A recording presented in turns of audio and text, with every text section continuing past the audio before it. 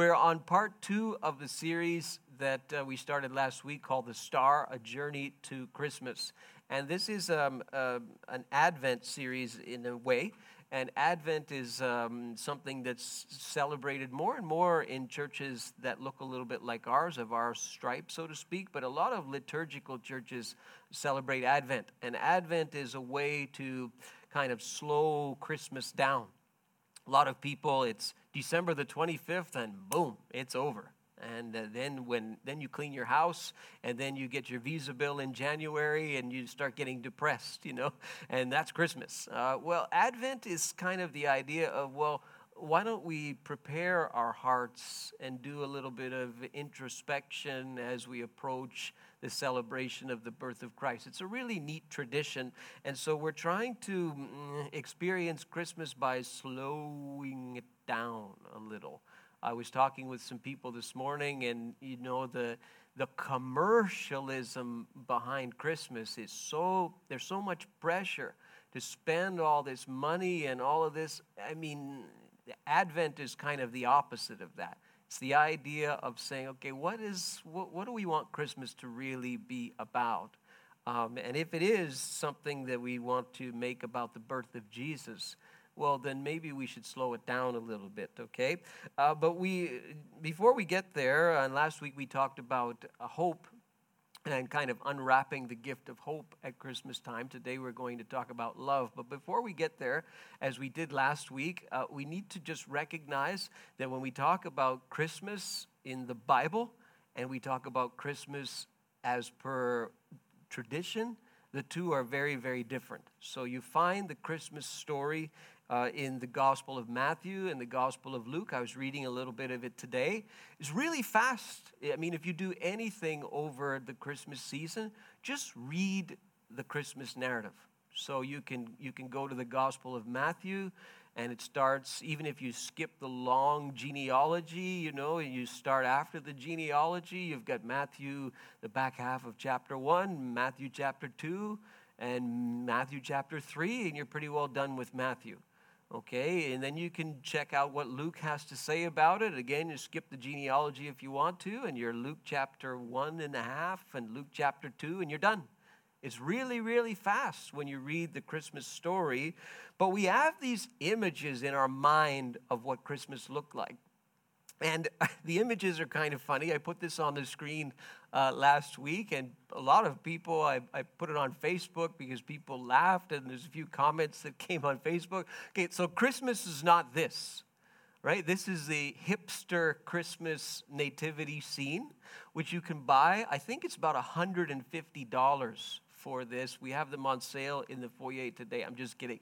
So it's really amusing because if you look closely, you see the different people in the Christmas story, but they look a little different. You've got the cow over there, but he's 100% organic, and you've got the sheep, and he has a designer sweater, and you have the little manger there, but if you zoomed in, you could see that it's gluten-free food for the animal, and you have one shepherd there, and he's in his skinny jeans, and he's taking a picture on his iPad and sending it to his fellow shepherd people. And then you have Mary and Joseph in the center, and Joseph is doing a selfie with his phone, and Mary's got her duck face, and she's posing for the camera, and her dress is not exactly modest per se, and she's got her latte in her hand, and then you got the three wise men dressed very in vogue with their gifts from Amazon, if you look at the box, and they're on those, what do you call them, Segways, I think, those things that roll, It's very, very funny, and I think those are solar panels on top of the house or whatever it is. Okay, so that's not Christmas, right? And some people are offended by this picture. It's caused some controversy, this modern, because people say that's so sacrilegious to think that, look at this is making a mockery of Christmas. And so traditional folks, they think that Christmas looks like this. And this is a lot more, this is really what we're talking about. And you have little Jesus there, and he looks so quiet and so peaceful. And Mary's got her little Catholic hand up in the air. And, Joseph is stunned, and the little sheep is bowing. And, the wise men and the shepherd and all this. And people say, well, that's Christmas, And the truth is that Christmas looked almost nothing like that.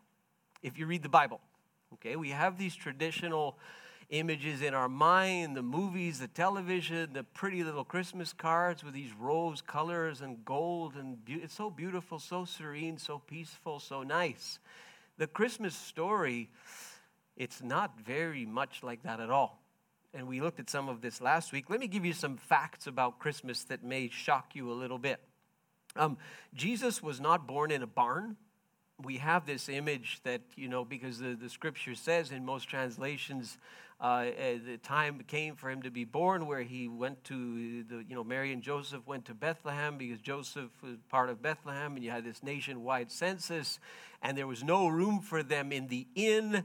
And we think that the inn is sort of this Motel 6 or Motel 8 or Howard Johnson's or whatever it is. And no room for them in the hotel or motel. And so he was born in some barn somewhere, and they placed him in a manger. Okay, this is likely not at all the case. When it says that there was no room for them in the inn, if you think about it, so Joseph goes to his hometown of Bethlehem, and where's he going to stay? Well, he's going to stay with relatives because that's his hometown. And back in that day, you have a typical house, more or less a poor peasant house.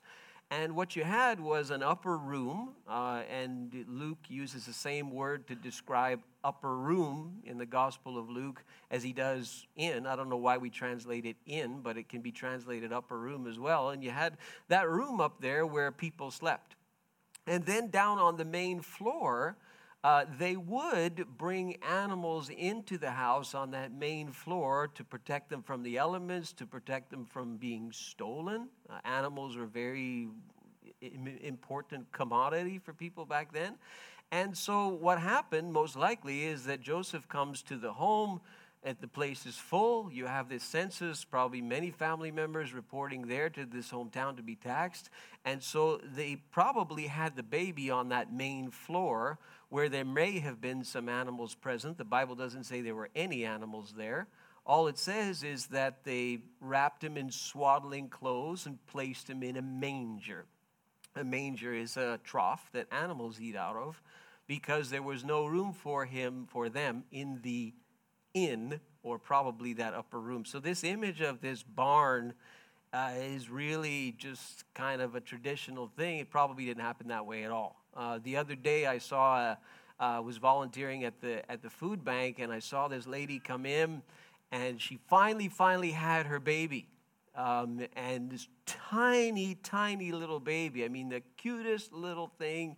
And she brought the baby in, very, very young, just a few weeks old. And so she came to the area where I was volunteering, and I didn't see the baby. And I was like, well, where's the baby? And then people are looking at her cart. It's like a shopping cart. And they're saying, there's a baby in there.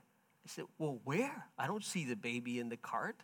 And what this lady had done, very clever, she had no crib, no nice fancy car seat or anything, which she does now. I saw her last week. But she took the baby and she wrapped the baby up really tight, like in swaddling clothes. You know what a swaddle is, those of you who are parents? You take that baby, and there's a way to wrap that baby up so the baby is nice and tight like this. They can't move their arms. They can't move their legs. You tuck them in like this. You put the little hat on their head, and boop, they're going to go right to sleep, right? It's a swaddle. And she had this baby all swaddled up, and she put the baby lengthwise in that little thing that kids sit in the grocery store, in the shopping cart. You know, when your kid's a little older, you just dump them in the front there, and you're pushing your cart, and the kid's looking at you. Where she had this little baby sideways, wrapped in a swaddle in this cart, like a little football. It was the cutest little thing. And you looked, you said, is the baby okay? Is the baby? She says, the baby's fine. The baby's sleeping. And sure enough, the baby was hunky-dory, just fine. So you use what works. And back then, this is probably, well, we've got no place to put Jesus. He's likely crying. This is what healthy babies do. When healthy babies are born, they cry. When they're not crying, you're worried, right?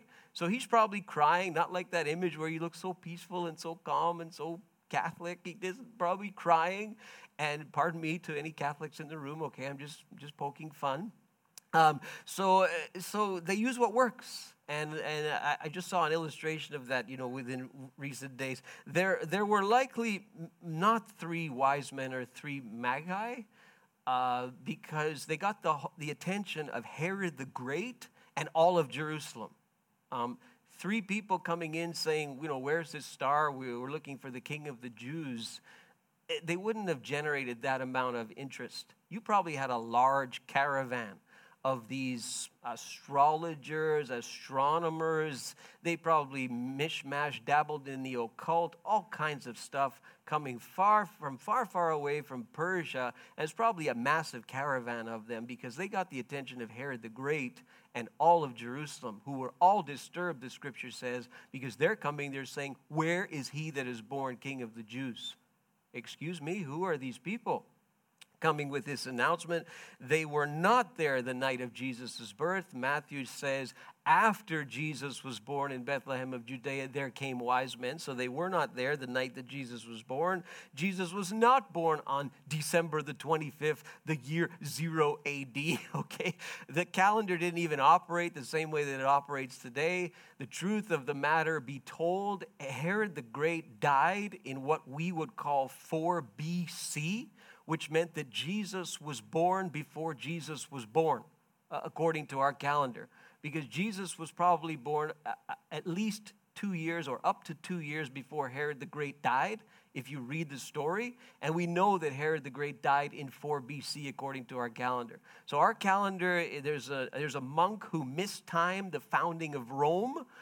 And this is why this idea that Jesus was born in the year 0, it's a false idea. It's likely between 6 and 4 BC. You say, how could Jesus be born before Jesus was born?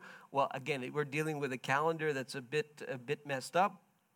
Herod's history, we know quite a bit about Herod the Great. This infanticide that we see in the scripture where this man literally takes the lives of probably hundreds of babies. Can you imagine what a savage leader that would have been, to take the lives of babies? This is the Christmas story. Well, we know quite a bit about Herod. He was a very, very paranoid ruler. He had his wife murdered. He had a couple of his sons murdered. He was very paranoid. He was very violent at times. Even though he was a great architect and builder, he was quite a paranoid ruler. And this idea of taking the lives of these babies fits in fairly, it's not unexpected if you know the character of Herod the Great from history. Joseph and Mary were like the original refugee couple. They're running for their lives from this slaughter of babies. They go over to Egypt for a time. Mary had many children after Jesus. This idea that Mary remained a virgin, this is not in the scripture. We see clearly that Mary had many other children. Jesus had brothers, or you could call them half-brothers and half-sisters. We see it in the Gospels. There's no natural explanation for the Star of Bethlehem. I've read that scholars, they say it's a conjunction of planets, it's a comet, it's a star. Stars don't behave like that. There's no astronomical body that behaves like the Star of Bethlehem at all. It's something that only the wise men seem to have seen. Nobody else seems to have seen it. Tell me if you've ever seen a star that stops on top of a house. I mean, this is entirely not explicable by natural means. So all these things, and this is just pieces and parts. The Christmas story is very different in the Gospels, and I'd encourage you to read it. And we're going to talk today about this gift, if you will, of love that God gives to us through the idea of Christmas, and even beyond. You know, those of you who have maybe grown up in the church, or you've attempted to share your faith with people who are not Christian people, the cliche tagline that many of us use is we say, well, God loves you, right? And many of you growing up in the church, you probably heard that so many times you're inoculated to it. You know, God loves you. Tell a non-Christian person that today, that God loves them. You are likely going to get an immediate rejection. And it's going to be, God loves me. So if God loves me, why did God allow this to happen to me? Or why is God allowing this to happen to me or to my family or to this person or in this situation if God loves me? You're not going to get oh yeah, God loves me. Yeah, amen. You know, you're not going to get that when you talk to a non-Christian person. But even in the church today, many of us have become inoculated to this idea that God loves us. So I want to show you from the scripture a bit of a demonstration, looking at observations here about God's love. First and foremost, before you even get to Christmas, God's love is in God's nature. Before you even get to Christmas, because the nature of God, if you look at his nature and you inspect the scripture, you will see that it makes perfect sense to say that God is love and that God loves. Because God exists in community. This is his nature that we see in the scriptures. So example of this, way back in the book of Genesis, this is the creation story. So what does it say? And God said, this is one God speaking, I've underlined it for you, and God said, let us make man in our image, in our likeness. Okay, full stop. How can one God use the term us? Who's he talking to? Is he talking to angels? Well, angels don't create. We don't see any example in the scripture of angels creating. Who in the world is he talking to? You have one God saying, let us. And if that's a bad translation, well, then we have to say our is a bad translation, and the next hour is a bad translation. No, there's a distinct plurality that we see even in the book of Genesis, even in the creation account. We have one God who somehow exists in some form of community. We don't really know what it is at this point, but this is what we see in Genesis 1. And so God made man in his own image. Well, now it's singular. In the image of God, he created him. Male and female, he created them. So right away, you see God exists in community somehow, and God creates people, man and woman, in his image. Those of you who are parents, you have a little bit of this verse that you have lived out. You see, because God exists in a community, it's God's desire to spread that and to somehow extend that beyond himself. And what we see in the scripture is that God is revealed as the Father, as the Son, and as the Holy Spirit. We see this as we inspect the scripture from end to end. We use a word to describe this called the Trinity. You won't find the word in the Bible, but it's just a word we use to describe what we see. We see one God, but we see him expressed in three co-equal persons who eternally exist before they create the entire cosmos out of nothing. And they make this decision, he makes this decision to create. So Genesis chapter 1 verse 2, we see the Spirit of God brooding over the surface of the waters. So the Spirit of God is there right at the beginning of creation. We see in John chapter 1 verses 2 and 3, in the beginning was the Word, and the Word was with God. The Word was God. He was with God in the beginning. Without him, nothing has been made that has been made. So the idea of Jesus as creator, the idea of the Holy Spirit as creator, the idea of God the Father as creator, the community created. God created. He exists in community.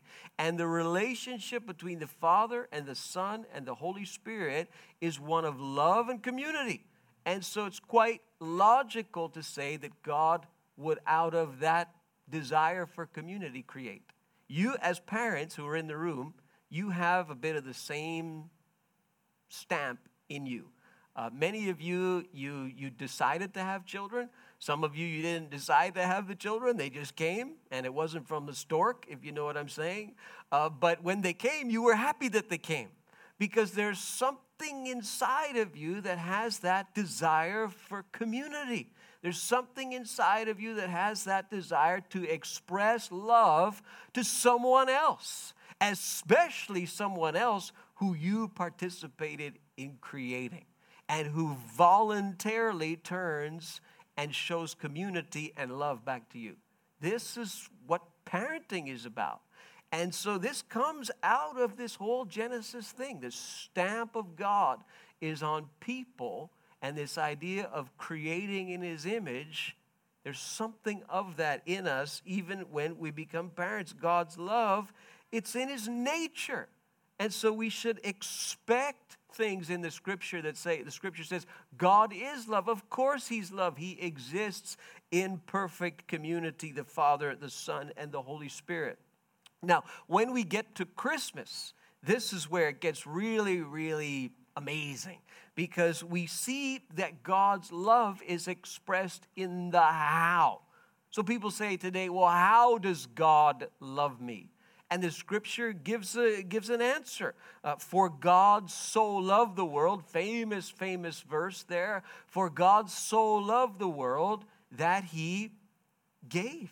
He gave His one and only Son to the world, that whoever believes will not perish. So God loves, and God does something about it. He gives. 1 John 4:9, this is how God showed His love among us. He sent His one and only Son into the world so that we might live through Him. So the expression of God's love is that He does something about it. And He gives His Son to the world. And He comes into the world as a human being.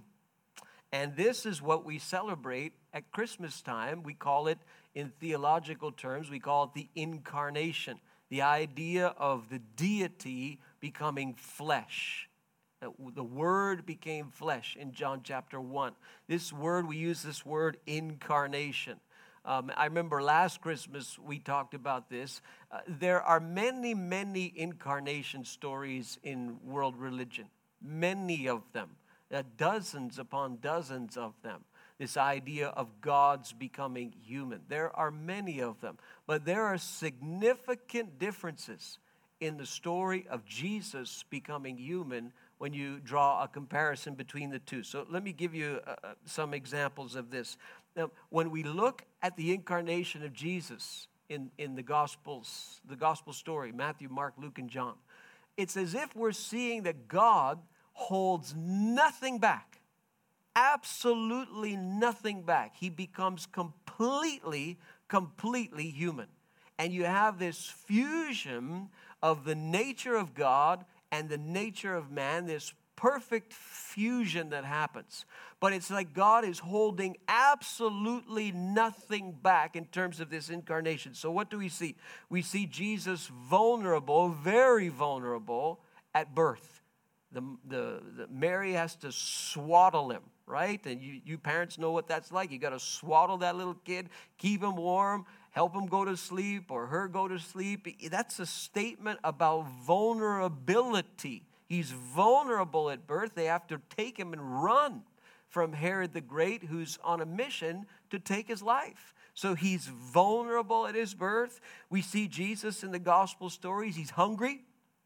So he expresses the natural, sensation, if you will, of hunger. We see that Jesus is tempted. Very famous stories there in Matthew 4 and Luke 4. You can read them. He's tempted. We see that Jesus is tired in Luke chapter 8. These are all human things. We even see Jesus get angry. And it's not just in John chapter 2. On multiple occasions, Jesus expresses anger. We see Jesus troubled and weeping.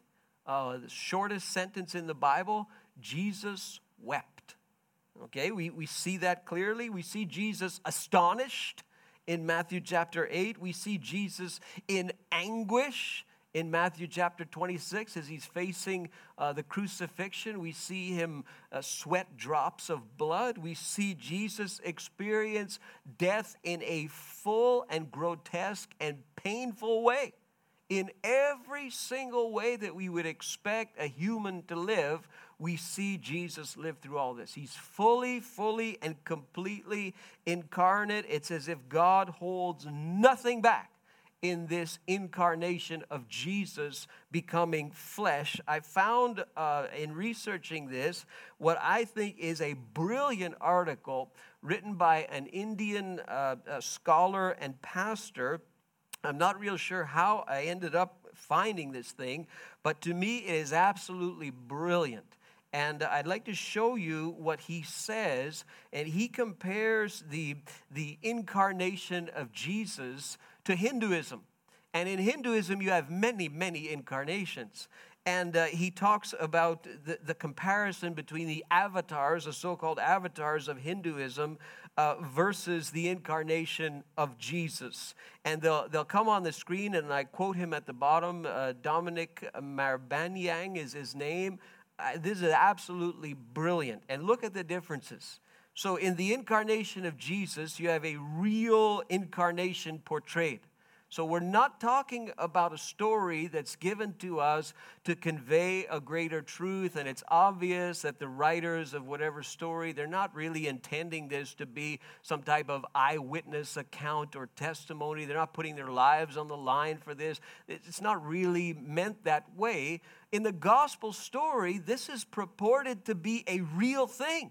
The writers of the gospel accounts, they're putting their lives on the line to say that this incarnation was an actual thing that happened in real time, real space, real history, and that's the importance of it to them. You don't really see that in the other incarnation stories. They're not intended to convey whatever truth they want in that fashion. But we see this in the Gospels. You know, you have a statement in 1 John, for example, that which we have seen, which we have touched, which we have heard, which our hands have beheld.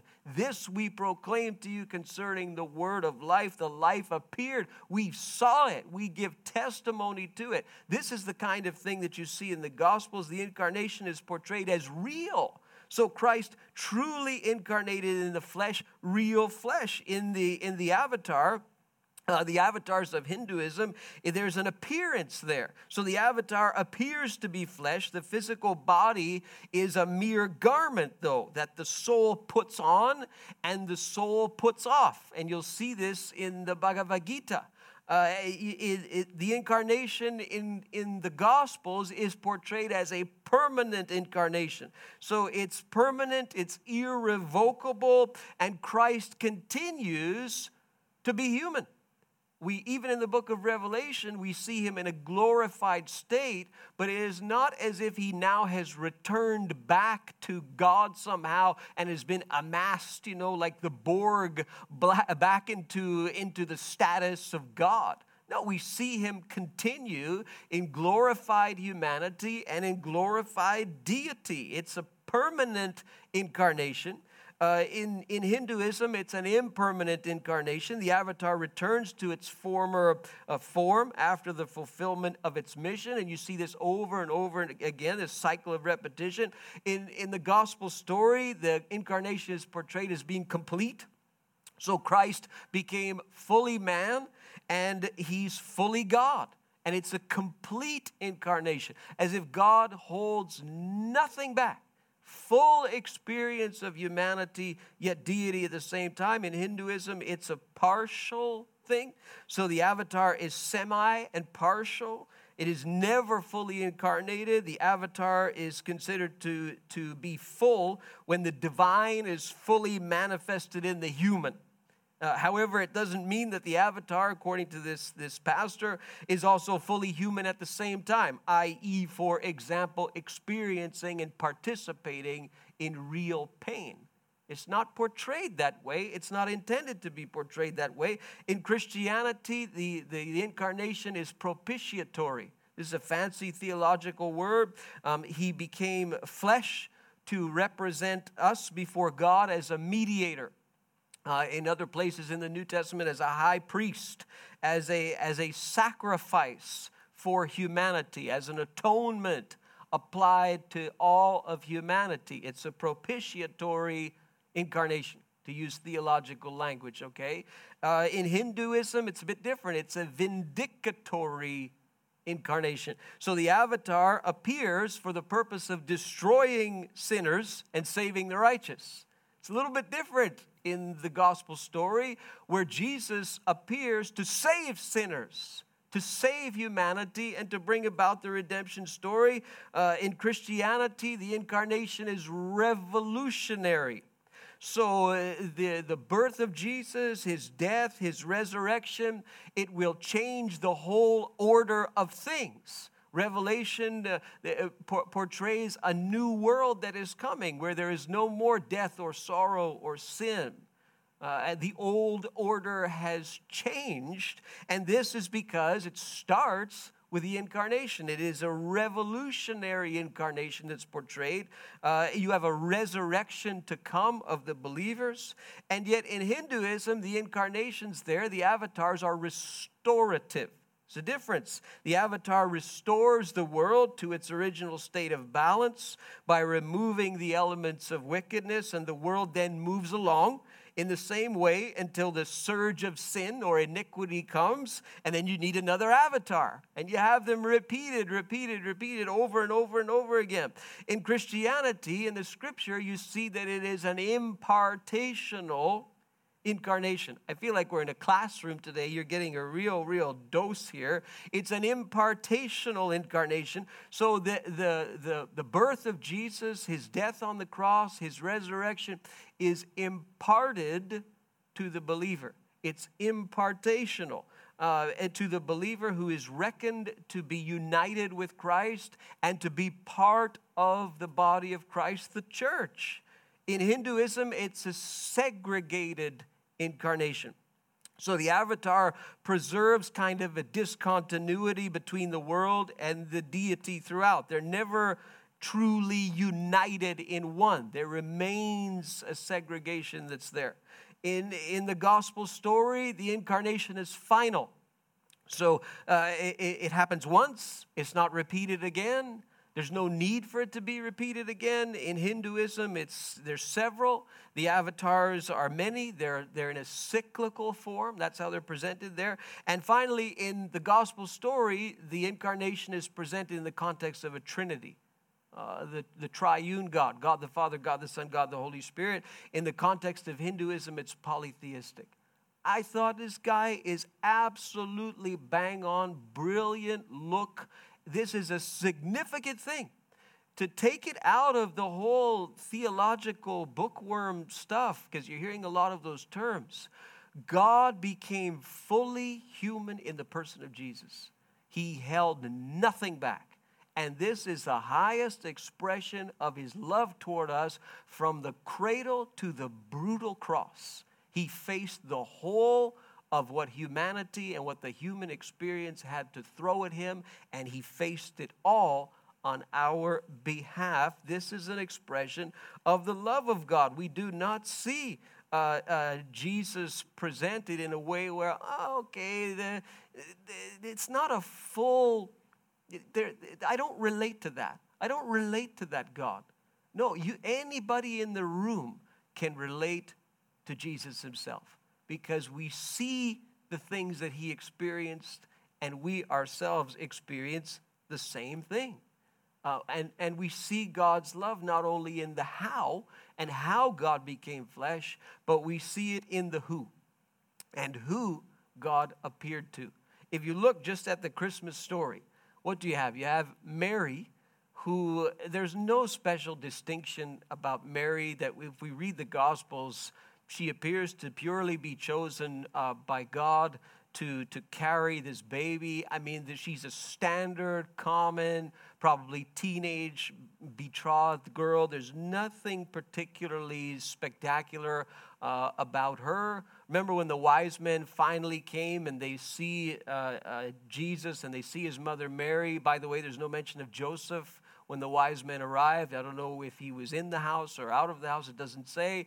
But when they arrive, who do they worship? They worship Jesus. They don't worship Mary. Okay, there's nothing presented in the gospel story that's sensational or spectacular about Mary. Very average, very common. This is not Paris Hilton. This is not some celebrity, some superstar. She's not royalty. She's nobody. You see Elizabeth and Zechariah, seniors, barren seniors who are going to give birth to John the Baptist, who's going to prepare the way for Jesus himself. Senior people, common folk, nothing spectacular, nothing sensational. You see these Persian wise men, as we call them. Okay, these are not Hebrew people. These are not Christian people. These are people who are into astronomy, astrology, the occult, and everything in between. And they're the ones who are led by this bizarre star. They're the ones who say they want to worship Jesus as King of the Jews. They're the ones who think that this little baby is God. Them, of all the people, this is who God appears to. This is a very motley crew of people that God appears to. Who are the people who first see Jesus when he's born? It's not the wise men. It's shepherds. Do you know what first century shepherds were? They were mistrusted thieves, is who they were. Nobody liked shepherds. They were tending flocks by night, probably paid to do that. People did not trust them because they stole all the time. They could not hold a place in public office. They could not serve as witnesses in a court of law. They were mistrusted, miscreant people. And you have an angel appearing to them and a great company of the heavenly host, the Greek plethora stratos. Could have been thousands upon thousands upon thousands of angels. With shepherds, this is a really motley crew of people that God is appearing to. Okay, so we continue in the Christmas story, and what Jesus is presented at the temple for circumcision, dedication as per Jewish law. He runs into a couple of old people, Anna and Simeon, people waiting to die. They just want to see the Messiah before they die. A couple of seniors, nobodies. They're nobodies. They're a bunch of, it's a hashtag group of people that God is appearing to in the flesh, huh? So then we read the gospel stories and we read who Jesus is appearing to and who he's calling and who he spends time with. Fishermen, common, uneducated fishermen, people like Peter, a bumbling, foot in his mouth, just a regular messed up guy, regular individual, nothing spectacular about him. You see Jesus with little children. The people are saying, get these children away from Jesus. They're insignificant. And Jesus says, no. You bring the children to me. Let them come to me, for the kingdom of heaven is such as these. Oh, man. Children were like, get them out of the way. They're in the way. So you see, God, it's very strange. It's very bizarre. And who does Jesus get in trouble with? Who does he rub the wrong way? Who dislikes him to the point where they get him put on a cross?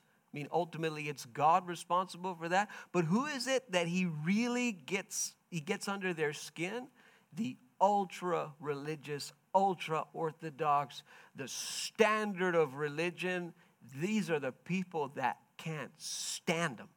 But the people who can't get enough of him are the miscreant people, the pushed aside. You see him with tax collectors. They were more mistrusted than shepherds. They were like viewed as two-faced Jews who worked on the one hand for the Roman Empire, and on the other hand, nobody likes tax collectors even today. You get a call from the CRA. Do you like the person who calls you? No. These are the people that Jesus is spending his time with. Unholy Gentiles. He often is with Gentiles, with a Samaritan woman. He's with a centurion soldier.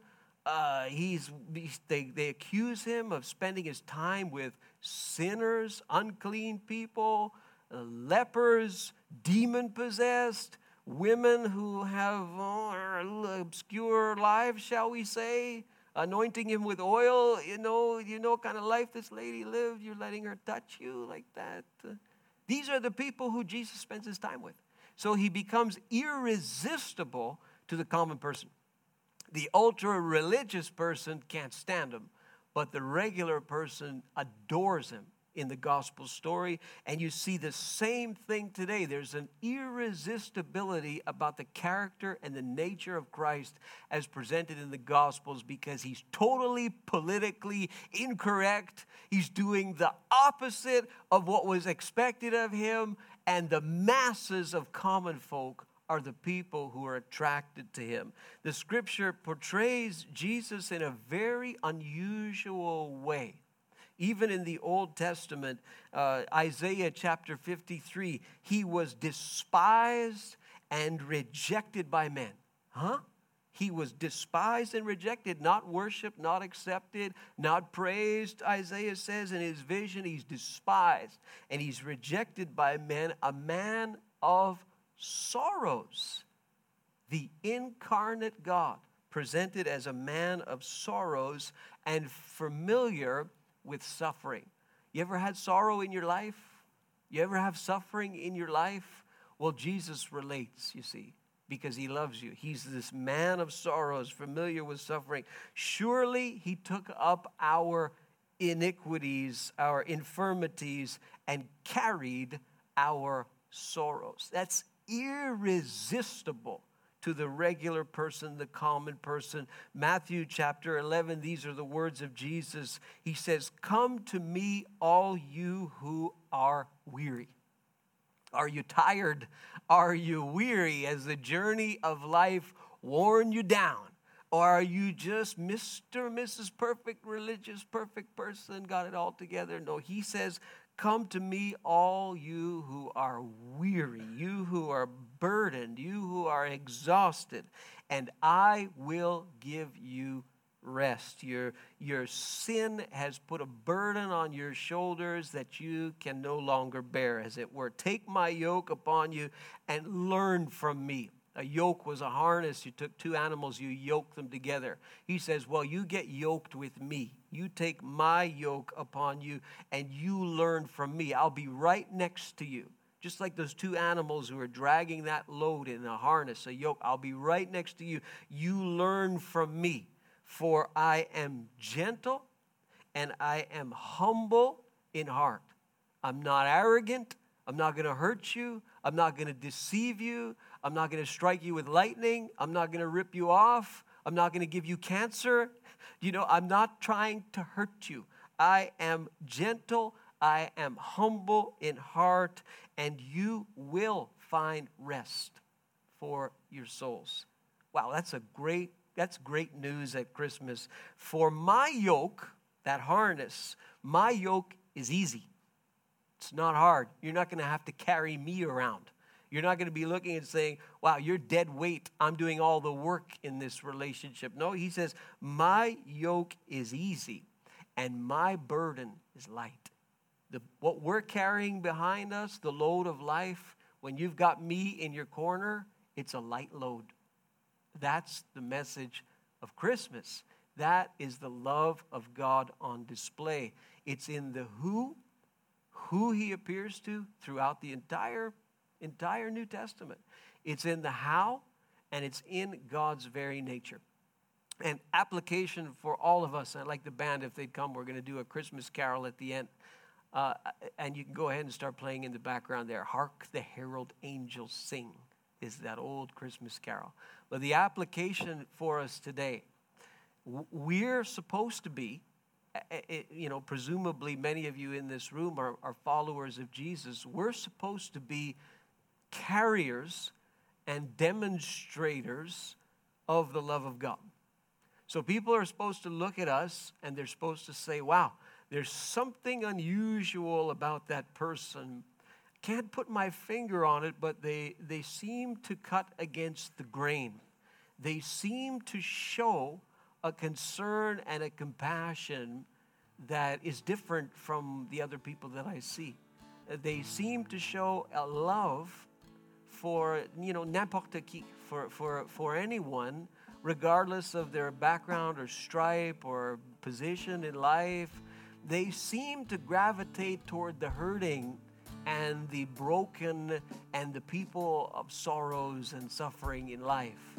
They seem to have a characteristic of mercy about them, and of grace and of kindness about them. And this is what people are supposed to see when they look at Christians. They're supposed to see a reflection of Jesus and of his love.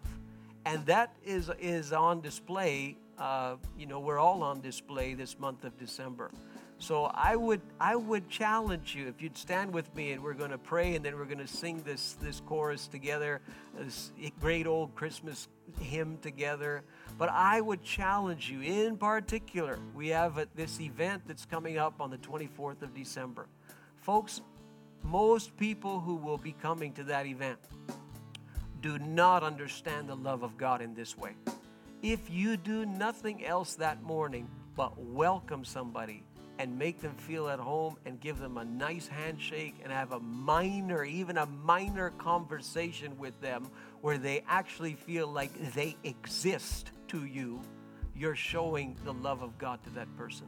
Because what they know of Christmas is the pressure of buying gifts and all of the money that it's going to take, and the fact that they don't have it. A large amount of the people are going to be coming from backgrounds that are a little bit disadvantaged, and they're struggling in life. And we have an opportunity as a church to show grace and to show love and to show compassion.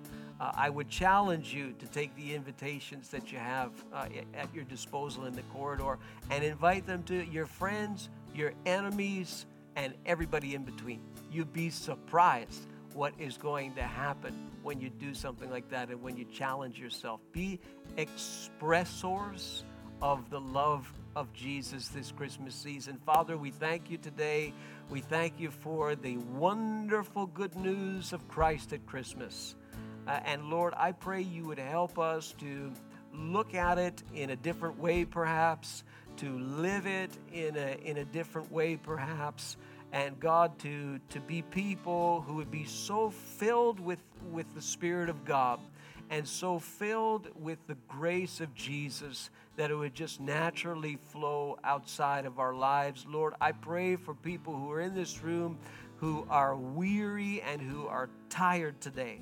And Lord, they need the yoke of Christ. They need to be reminded of the yoke of Jesus, that Jesus is right there with them, right there next to them, wanting to carry that burden of life. I pray, Lord, you would impress that upon people today.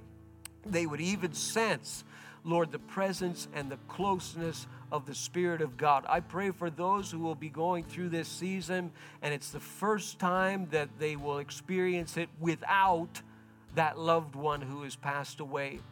There's a loss in their own lives, and they're reminded of it even at the holiday season. Lord, I pray for the yoke of Jesus, who said, my yoke is easy and my burden is light, to just lift people up and give people courage even in this holiday season. We pray in the name of Jesus, and everyone said, amen.